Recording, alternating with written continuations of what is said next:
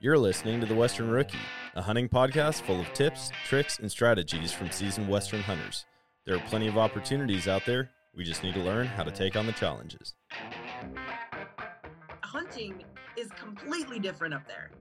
I've harvested 26 big game animals. You can fool their eyes, but you can't fool their nose. 300 yards back to the road turned into 3 miles back the other way. It's always cool seeing new hunters go and harvest an animal. I don't know what to expect. If there's anybody I want in the woods with me, it'll be you.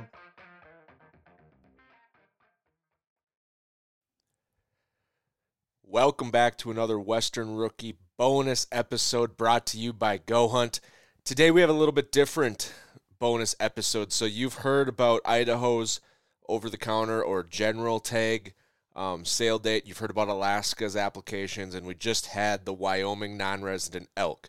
Today I'm going to take a quick step back before the bulk of application season comes, and I'm just going to share with you some lessons I've learned in the West, because I really want you guys to be successful, and I want you guys to hopefully not have to learn some of the things I've learned the hard way for yourself, and you can skip that step and be more successful and faster than I was.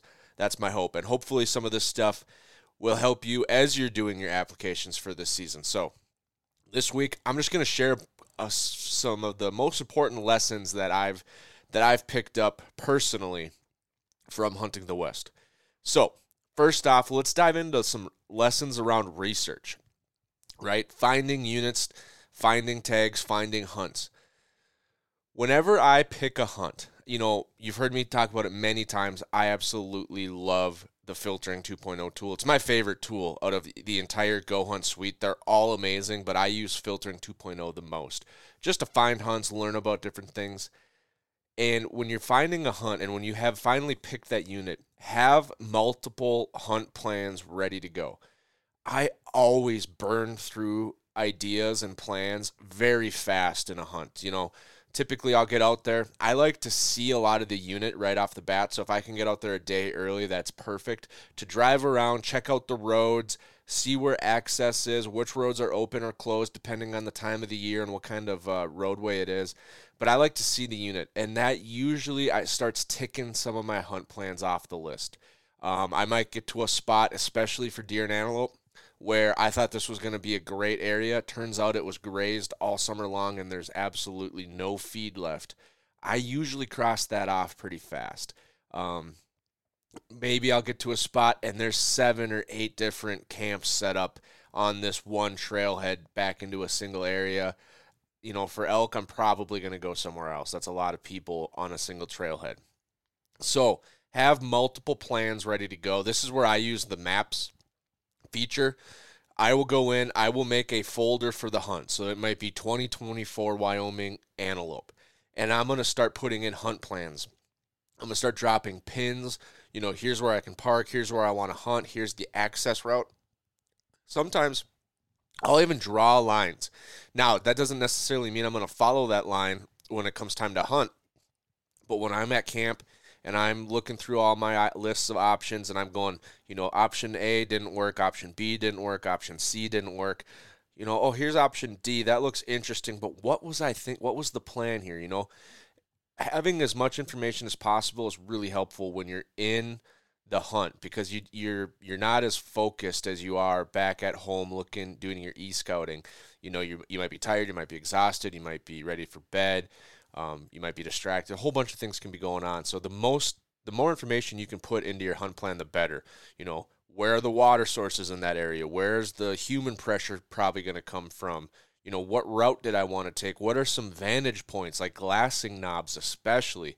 Especially if you're doing any rifle hunt, if you're doing mule deer, antelope, glassing knobs are a huge part of your hunt plan. So try to put all that in. Hunt plan, you can even make a subfolder, hunt plan A, and you put all this stuff in, or you can say, access for hunt plan A, water, hunt plan A, food, hunt plan A. Just have all that ready to go, because I think most of the hunts we've gone on, I've burnt through like my first 3 plans almost instantly on the first day or two. So have that ready to go. Use Filtering 2.0 to find them. Use the maps to document your plan so you remember it come season. Here's another one. the terrain, when you're doing your research, I have never got to a unit and said, oh, this looks easier than it did on the map. Every unit that we've hunted, the terrain in person is always way rougher than it looks like on a map. So be prepared. When you start seeing those lines getting really close together and you think, well, this is just going to be steep, but we'll do it. Sometimes those turn into impossible passageways. So be prepared. I would say be pessimistic when it comes to the terrain. Know your body, know what your limits are, and then be a little, keep in mind it's going to be steeper than it looks on the map. So be ready for it. Here's a tip that I didn't necessarily follow, but I think it's a very good tip or a very good lesson learned for anyone that's newer in their Western hunting journey. Focus more on opportunity than trophy size. And the reason I say that, for archery elk, we've done a lot of opportunity hunts, but the two bulls that I've shot personally were with rifles, and they were both, one was a limited entry once-in-a-lifetime unit, the other was a midpoint pretty good unit.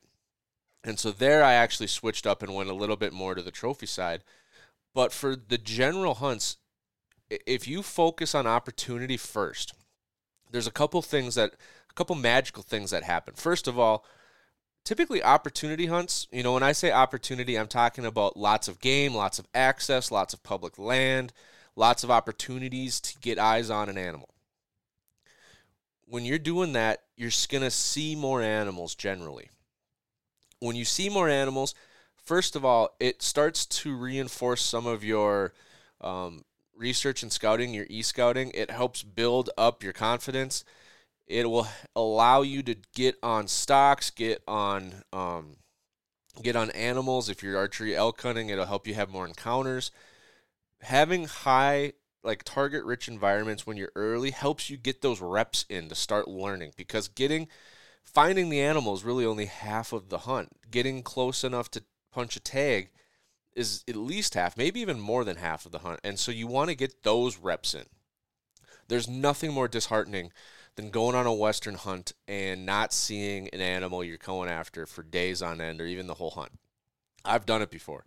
I've gone on hunts where there wasn't a legal animal that I saw until the last day of the hunt. Or at all. Some members of our group have gone on elk hunts and never seen an elk. So that is the most disheartening experience you could possibly have in the West, and I really don't want any of you to ever experience that, but it will happen. And so that's where I'm saying focus on opportunity before trophy size. Now, there's a caveat. That doesn't always mean it's a different unit. Some trophy units have a ton of animals. They're usually harder to draw, but you can still have an opportunity hunt in those zones. The one thing that comes to mind is like a Utah spike-only tag in some of their limited entry elk units. So you can go get the spike-only over the counter, and you're going to have a ton of animals around you. You're going to get experience calling in bulls. You just can't shoot the branch antler bulls. You have to shoot the spike bull, but you're going to have a target-rich environment. So that's one caveat. So it doesn't always have to be different, but a lot of people want to shoot a big elk, and I don't blame them, or a big antelope, or a big mule deer, and I'm right there with you. But I truly believe you're going to get to the goal faster and more often by hunting areas with lots of game, getting those reps in, eventually maybe weeding through some of the animals. Your first year out, maybe you shoot the first legal animal, and that's great. I've done that before. I think it's a really good way to go. Maybe the next year you set the bar one step more challenging, and keep going. But by getting those reps in, you're having excitement along the way. You're having a great time, and eventually, magical things are going to happen. The more time you spend out in the woods, the more chances are you're gonna tag a really special animal. So that's my advice. I don't always follow it, but that's something that I think will help you have a greater experience. And there's no better tool than the Insider Service, Filtering 2.0 for that as well. Trying to figure out what are the herd demographics, bull to cow ratios, buck to doe ratios, amount of public land. That's a big one. Sometimes there's some great animals in a unit, but if there's only 10% public land, it's going to be a very frustrating hunt. And you're going to feel it. You're going to feel like, man, we're just wasting our time. All the animals are on private. We're knocking on doors. We're not having success. That's a big part of an opportunity hunt, is knowing how much public land you have. And with those first three things, I think the summary is be ready to adapt. I have rarely ever gone on a hunt where everything went as according to plan A. Typically in the West, you have to adapt on every hunt, whether that's where you're going to camp, someone's already there, where you were going to park, there's already a truck there, the areas you're going to hunt, maybe they were grazed heavily, maybe there's been a drought, maybe the animals just aren't there. So be ready, be expecting to adapt. Don't be ready for it. Expect to adapt. Expect to have multiple different plans, have a wide variety. I've got some high elevation plans, some middle elevation plans, some low elevation plans. Maybe I've got plans way over here in this terrain type. Maybe I have plans way over here in that terrain type. Have a wide range of plans. When something doesn't work for me, I usually go to the other end of the extreme. So if the timber's not having the deer sign that I want, I'm going to switch over to the sage flats and the draws. If that's not going to, if up high isn't where the elk are, I'm going to go back down low. I'm not going to work my way to chase them. I'm going to try to jump ahead of them. That's something I learned from Randy Newberg and watching his content is if you chase them and you only have 4 or 5 days, you probably might not find them until the 4th or 5th day. But if you jump all the way ahead and come back into them, that might help you get on good sign faster. And so keep that in mind. Be ready to adapt. Spend the time to learn the food and water sources. I kind of touched on that in the multiple hunt plans, but especially coming from the Midwest, I look at a piece of property for whitetails and I go, oh, here's cover, here's food. I instinctively know these things, right? Here's ag, soybeans, early season, that's going to be a huge draw. Cut cornfields, late season, huge draw. Where's the cover next to those ag fields? There's going to be deer there. When I go out west, it's much more challenging to identify food sources because there's not typically, row crop ag. Sometimes you get center pivots of alfalfa, and you're going to see a lot of deer and antelope in those. But, when you're out in the mountains, be able to recognize what the food sources are for the animals because that's where they're going to be. Wherever they are, there's always going to be a food and a water source nearby. And it's really important to know the food. The water, a little bit easier. You spend a little bit of time on a map. Some of the map layers, especially on GoHunt, have water icons already on the map of potential different spring locations. But when you start to look at a map, you can kind of start to figure out where the water's going to be. A lot of drainages in the West have water somewhere on them. You'll find you typically, unless a unit's known for being dry, there's typically a lot of water. You just got to know where it is and add those to your hunt plan. So those are some of the overall research lessons that I've learned that have kind of bit me in the past, like, not having tons of plans, thinking my plan A is going to work out, underestimating how rough terrain is, focusing a little bit too much on trophy size rather than just getting out, seeing a bunch of animals, not expecting to adapt, kind of being forced to adapt halfway through a hunt, and then just not documenting food and water sources. For example, if I get on a deer and antelope hunt and I find a place I wanted to hunt was been grazed all summer and there's no grass, I move on because I know I've done it enough times. There's probably not going to be as much deer and antelope using that area. Antelope maybe a little bit more, but deer, typically if it's grazed really down low and it's been a drought year, it's not a good sign. So now, pivoting into like maybe elk specific things that I've picked up. One thing that has bit me more often than not is we will get into a calling setup with archery equipment. We'll hear a bull at 200 yards, and we will try to cut the distance to say 100 yards. And then we hear the bull again at 300 yards and say, hey, we came in 300, or we came in 100, and now he's 100 farther, right? He must be moving away from us. So we'll move even faster, and we'll bump a bull at 75 yards. And so what happened? Well, there was 2 bulls. Looking back, there was 2 bulls. We heard the first one at 200. We cut the distance to 100. He was still there, but a different bull sounded off. And we assumed that there's only one bull because some of the units we've hunted in the past, generally we're not getting into that super frenzy, rut that's just on fire and bulls are going off everywhere. Typically, these general units, these higher pressured units, it doesn't work out like that. We've had it happen in the past, but typically it's we hear one bull, we work one bull, and it's easy to get in the rut of assuming there's only one bull, but just be prepared. There could always be more than one bull, and this last year we bumped twice now a bull that we thought had moved away because we heard him farther. It turns out there was 2 bulls. Just a super bummer when that happens. One thing that really been frustrating is elk hardly ever stop in the perfect spot. If I'm whitetail hunting, I've got my lanes cut, I've got my food plots out. When a deer walks in the food plot, I just have to wait for that deer to be broadside. I can be very patient, pick my perfect shot. I've had 5 or 6 opportunities now at elk, or 5 or 6 elk encounters that I remember distinctly being very close enough for a shot, that I didn't have a shot because the elk stopped with maybe a branch in front of the vitals, or maybe it was this or that. I mean, there's a lot of things that happen. And the point that I want to make is be sure you can move and adjust, maybe lean a little bit. You don't want to get caught moving, of course, but there's been a couple times where I've set up and I couldn't adjust. Maybe I'm taking a knee on a hillside and I needed to move 4 feet over to shoot because the vitals were covered by a tree. Or that's happened to me twice now. Vitals covered by a tree. If I was able to lean or move a little bit, I could have done that. When you set up calling sequences, never set up behind the hide. Like if you're going to hide behind a pine tree, that elk could come in and 180 degrees you can't shoot. So I always hide in front of something, not behind something. Be prepared to be flexible with your shot opportunities, and it's likely not going to be perfect. You're likely not going to be able to see the entire elk and have that perfect broadside shot. So be prepared to, have to shoot, right next to a tree, or maybe there's a pine tree with some branches that are kind of getting close to the vitals. Being prepared to lean and get that opening you need. Don't wait for the perfect opportunity to just magically appear, because it's rough. Another thing, this one's bit me. This one I still remember. So we were hunting in Montana, and we were working a herd, and it was this little.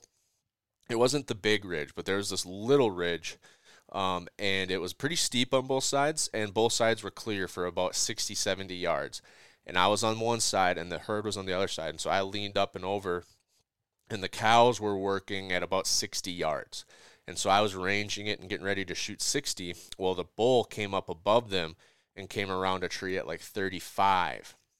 And due to the angle and the difference in distance that I was prepared for, I was trying to range the bull and make sure I knew what my precise, shot should be. Like, what should I shoot it for? And I just simply didn't have enough time to get all that done and get a shot on this bull. It turns out he was at like 39 yards, but with the elevation, I should have shot for like a 32-yard shot. And so my point here is I could have easily killed that bull if I would have been prepared to shoot anything inside 40. I think that's a huge skill you should have. You should be able to look at anything inside 40 and know what elevation does, like angle does to your arrow, and be able to shoot that without ranging it. Because if that bull is inside 40 yards, there's likely not a lot of opportunity to pull out your rangefinder, range it, adjust your bow if you have a dial, draw back, get everything done, and do it without being seen. So that one bit me bad. It was a nice 6-point bull. I still, every elk season on the drive out, I'm thinking about that encounter, and I'm thinking about what am I going to do different? What am I going to do different this time so that doesn't happen again? And it's just being confident, shooting enough, shooting angles enough to know what I need to do instinctively so I don't have to range when something's inside 40. Very easy if it's inside 20, but I think that 20 to 40 range is where you got to extend that skill out to. Last thing, elk specifically, bring a knife sharpener or multiple blades. So I shot a bull in North Dakota, and I had 3 knives, no sharpener. All the knives were razor sharp when we started. And by the time me and my dad got done breaking this bull down, we were like hacking like axes with these knives because they were so dull from going through that hide. It was a thick hide. It was a really old bull. But if we would add knife sharpeners, and I have a little knife sharpener in my kill kit from now on, it adds a few ounces, but it saves me hours of work. And so I'll never hunt again without it. And I've butchered bulls with the knife sharpener since then, and it is a game changer. Even if I have to sharpen my knife like 10 times, gets a little dull, I just quick sharpen it up. It's got angled serrated angled ceramic sharpening elements, and so I don't even have to worry about the angle. I just quick tune it up, keep going. That has That's been a game changer. So get a knife sharpener, get a little knife sharpener, and keep it with your kill kit. Specifically for the elk or anything bigger. I mean, if you're moose hunting, for sure, bring a knife sharpener. I'd rather have one knife and a sharpener than like 3 or 4 knives. So with the mule deer and the antelope, so this is kind of a different hunt altogether. So archery elk is our main thing, so a lot of those. Very different style of hunting. With the mule deer and the antelope, one of the things I go to most often on a deer or an antelope hunt is being mobile, whether that's foot, ATV, trucks. I want to cover ground as fast as possible. And this is how I shed hunt as well, by the way. If anyone's seen the backdrop and all the antlers that we've picked up, this is how I find antlers as well. I cover ground incredibly fast until I find something worth slowing down for. So with sheds, that's large areas of incredible amount of tracks, and then I'll slow down and start to grid. With elk and mule deer, I'm looking for where there's just a lot of game, there's a lot of sign, early mornings, late nights, we're seeing deer, antelope, we're finding antelope. Just because a piece of property or piece of land looks good doesn't necessarily mean I'm going to spend a lot of time there. I'm going to move really fast until I find recent, like MRI, if you would. That's a big term in the whitetail world right now, thanks to Drury Outdoors, but most recent information. So they're usually talking, trail cameras and in-person sightings. When I'm out west, MRI is 1 day old or less droppings, maybe 2-day droppings, water holes that are just tore up, in-person sightings for sure. But I'm going to move really fast. And a lot of times I'll move fast with the truck. I'll check out areas. I'll go in a mile or two. I'll look. I'll scout. I generally don't hunt the same area twice until I start finding lots of game. So, I'll hunt a morning area, plan A, evening, plan B, next morning, plan C, next evening, plan D. At that point, I'm starting to reevaluate my plans. Have any of the 4 plans worked so far? Yeah, plan A didn't work. Plan B was a little better. Plan C didn't really work. Plan D was terrible. So now we got to decide. Do we go back to one of the 4 plans and start focusing in, or do we keep going in maybe bigger jumps? Plan E, plan F, plan G. We're moving farther to doing some really crazy things. And so I cover ground a lot. Once we find areas that look good, get past that first or second rise, get past that first or second obstruction from the road. From what you can see from the road, that would be the first rise. Go past that, maybe go past the next one, because time and time again, I think I've shot actually the 2 biggest mule deer I've shot, which aren't giants by any stretch of the imagination, but the 2 best mule deer I've shot, both of them were so close to the road that you could have likely shot the deer from the road. They were just tucked behind something that you could not see the deer from the road. One mule deer I shot, we were below a road. The road was up above. I could hear trucks up on the road, and we were hunting below, and I was shooting into the side of that hill from a different hill. But that deer was within 300 yards of a road. Just couldn't see it from the road because he was off the edge. Another one in Montana, same thing. He was sitting up high around the ridge kind of curved, and he was on that back side of the ridge from the road, from the main road. So being able to get off the road to see that next, first or second group of features and land and all kinds of different things, it's super helpful, especially with the mule deer and the antelope. Just getting past that first rise makes all the difference in the world. So that's one thing to keep in mind when you're on those types of hunts. The other thing is have plans not only for the deer and the antelope, but have plans for human pressure, especially on deer hunts and antelope hunts. Predict where the human pressure is going to come from. So you can basically say, the main road, the highway, the tar, what's the first gravel off that? There's going to be a lot of hunting pressure on that gravel. I use maps for this. I just look and, if I was looking for the easiest places to hunt, where would I go? And you're going to find pressure there. For example, river roads. What I call a river road, so you'll get a road, and typically like major rivers will have a road going up each side of the river. And out west especially, they might go 40, 50 miles before you can cross the river. And every river road that I've ever hunted around, there's always been a ton of traffic going up and down the river road. Typically, you'll find tons of game on the private land in the river valley. The public might be on the other side of the road. I've always seen a ton of trucks there. So be prepared. It doesn't mean you can't hunt in that situation. Just be prepared to have a lot of human pressure up and down both sides of the river roads and stuff like that. So I would add that as well to your e-scouting plan. Use your maps. Kind of know that if you're going to be hunting there, there's going to be a lot more people, and maybe that just means you dive in deeper off that river road, or maybe that means you go around and come in from the other side on a different, smaller road. But that's a good tip to keep in mind, especially on the deer and the antelope. Now, finally, the gear in general, just some different tips and tricks for gear. Number one, practice with your gear. I've done both. This last year we spiked out, and we've never done that before, and so I bought a different sleeping pad. I bought a backpacking sleeping bag, and I bought a 1.5 man tent, so it'd be like couples. Like, you wouldn't really want to share it with your elk hunting buddy after 2 days without a shower, but if it was like your wife or your spouse or your husband, it would be a little bit less weird. So that's the size of the tent, but it was not your normal like 2 tent poles crossed over each other tent. It was a little bit different style, and so I set it up in the front yard and used it, and I'm really thankful I did, because come using it on the mountain, it was pitch black dark. We're doing it all with headlamps on some ground that wasn't necessarily flat, and so knowing how it's supposed to go is very helpful. I think that one's relatively intuitive, but even the simplest thing, like setting up a tent, which I've been doing my entire life, when you do it for the first time on a mountain in the dark, you might learn something you wish you would have known ahead of time, and that was the case with that tent. So be prepared with all of your gear for sure.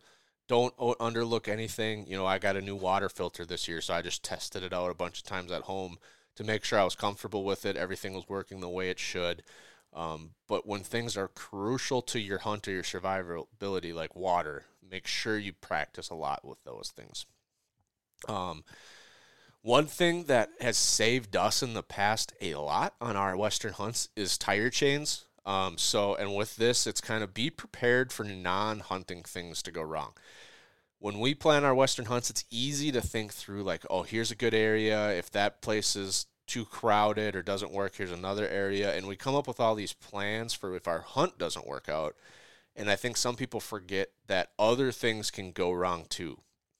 Flat tires, bad weather, getting stuck, icy conditions, things break. So be prepared. We always bring tools. We always bring an impact. We always bring some sort of like heavier duty bottle jack.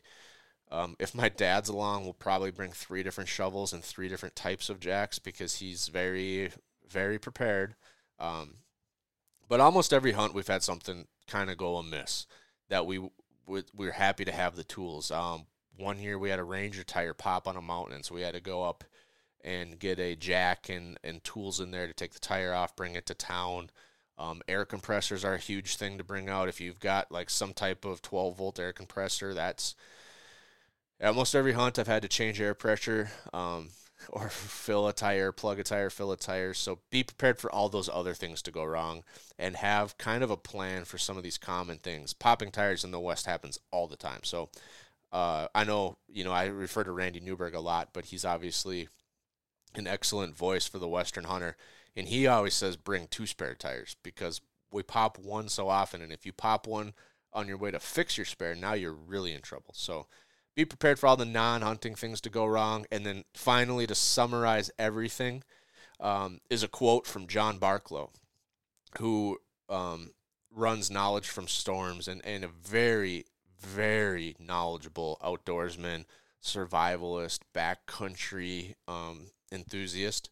And he says, knowledge doesn't weigh anything. And what he means by that is all the gear you could possibly put in your back to save every little burden.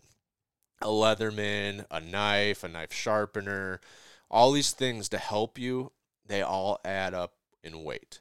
What doesn't add any weight is knowledge. So if you have the knowledge to do something, the knowledge to use your tools in a different way, the knowledge to use the resources around you, trees, limbs, branches, rocks, the knowledge doesn't weigh a thing. So never forget to, take for granted what you know and what you could learn. Just adding skills, how to make fires with different resources, all these kinds of things can really help. And it doesn't weigh anything to your pack.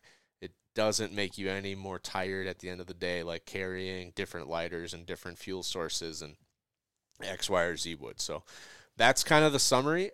That's some of the most important lessons I've learned in the West. And I know if I could help anyone with avoiding some of these different road bumps, if you will, or speed bumps, I would be very happy to do so. And if you guys have found any unique lessons learned on your Western hunts or any of your hunts, send us a message, send us an email, or send us a DM on social media on Instagram. I'd love to read them off and share those with other people if you want to send them in. So thank you for listening today, folks. Hopefully this helps you in your research season, kind of think through a couple of different questions as you're doing your applications. And hopefully you got a tag. And come this fall, you're putting some of these lessons to use on bringing home a trophy. So once again, thank you for listening. Thank you for being here today, folks. Have a great day.